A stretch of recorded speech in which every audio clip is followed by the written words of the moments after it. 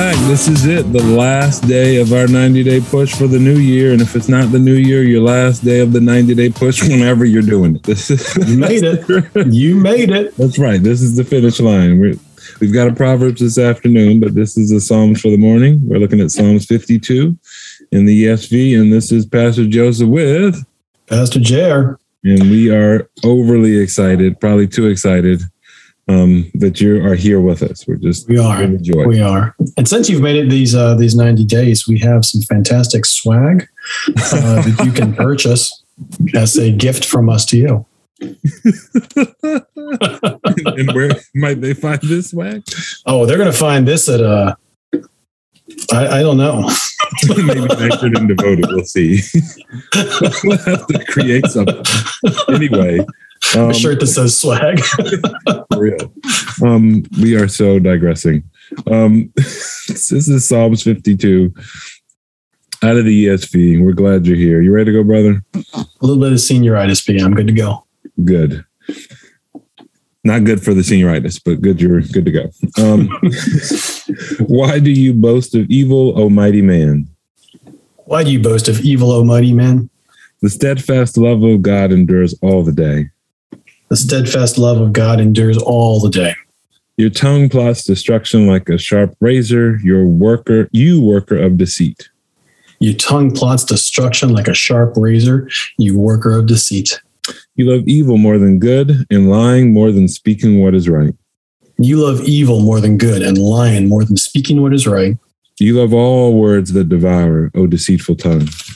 You love all words that devour, O deceitful tongue. But God will break you down forever. He will snatch and tear you from your tent. But God will break you down forever. He will snatch and tear you from your tent. He will uproot you from the land of the living. He will uproot you from the land of the living. The righteous shall see and fear and shall laugh at him, saying, The righteous shall see and fear and laugh at him, saying, See the man who will not make God his refuge? See the one who will not make God his refuge? But trusted in the abundance of his riches and sought refuge in his own destruction. But trusted in the abundance of his riches and sought refuge in his abundance. But I am like a green olive tree in the house of God.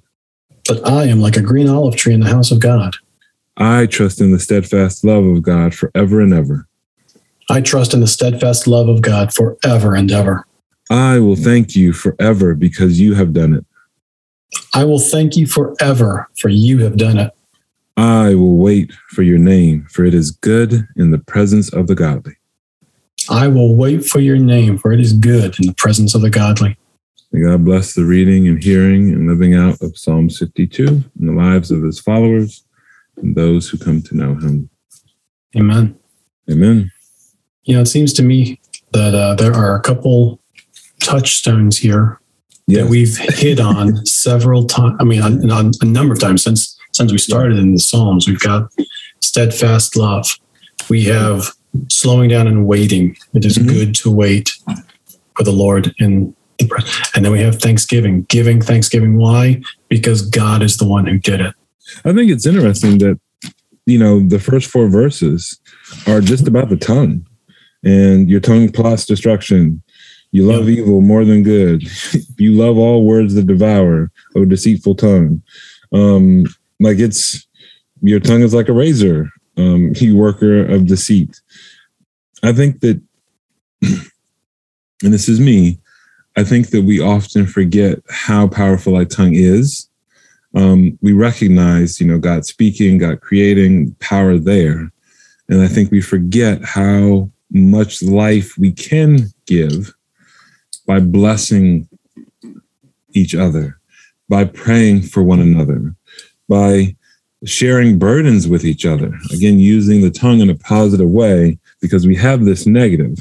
And that's part of the waiting and being or resting or trusting the steadfast love of God, using your tongue in a positive way.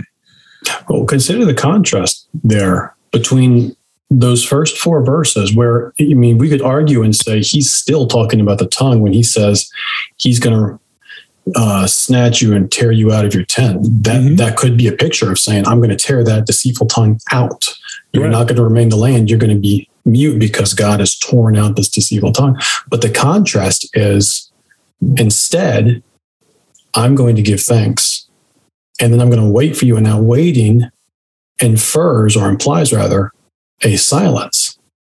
What should the tongue be doing? Well, the tongue should not be devising evil, loving wickedness, loving lies, boasting in evil. What it should be doing is giving gratitude or being silent. Yep. I will thank you forever. For you have done it. Well, if I'm thanking you forever, I've got no time to do anything else. Yep. Like, that is my job. What are we going to do today, Pinky? Same thing we do every day. Give thanks to God. Clearly, because he's taken over the world. The world is his. Like, why would I do anything else? Why try and take over the world when I know the one who created it? I know the one who holds it. And as we talked about yesterday, the one who owns it, the one who needs nothing from me but my thanks. Yeah. Now, what a way to wrap up these 90 days. For me, it is instructive. The steadfast love of God, which extends forever, that does the work that I can't do because I am a failure, because I have a tongue that is deceived and that seeks to deceive. Yet God, in his steadfast love, protects me, changes me, builds me up, and makes me into the man he's called me to be. He places my feet into his path of life. I then get to respond out of gratitude, looking for, walking to the place of his presence, because that is where it is good. To be in the presence of God, in the congregation with the people of God, is the blessed life. It doesn't get any better than that. Whether it's in your local church on Sunday morning in the presence of God, or ultimately where we're looking forward to being in the New Jerusalem, in his presence with his people, praising him. That's where this is all going. That's why we took the time in these first 3 months of 2022 to settle back in, to focus in and say, Lord, speak to us. Direct our steps, change our minds, change our hearts, so that we can be a people who not only know you, but who walk after you and can bring others along. I really believe that, just looking at this last sentence, like you're saying, the waiting and embracing, just being in the presence, the understanding that, like when we look at Psalm 50, that we're here to show the salvation of God, like that. We're free. We've been washed. We've been made new. We're genuinely here to celebrate God's steadfast love. Wow. I pray that we can trust him, genuinely trust him, because that's also been a consistent thing. Yes. My hope is that we will understand that will be challenged today and every day. But we can celebrate because he's already done it. He's already taken care of whatever the issue is. He knows it. He knows us. And all we have to do is wait for him and say thank you, because he's good. Amen. Wow. Okay. I ain't got none. Well, let's hear from him. Let's do it again. Psalms 52. Why do you boast of evil, O mighty man? The steadfast love of God endures all the day. Your tongue plots destruction like a sharp razor. You worker of deceit. You love evil more than good, and lying more than speaking what is right. You love all words that devour, O deceitful tongue. But God will break you down forever.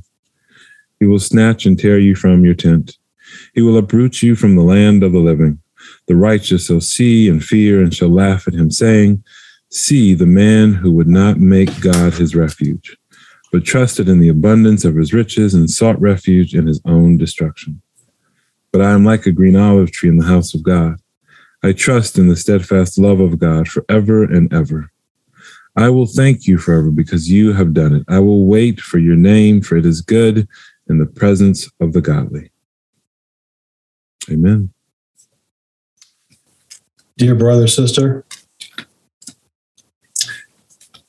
I encourage you to throw yourself onto the steadfast love of God this morning.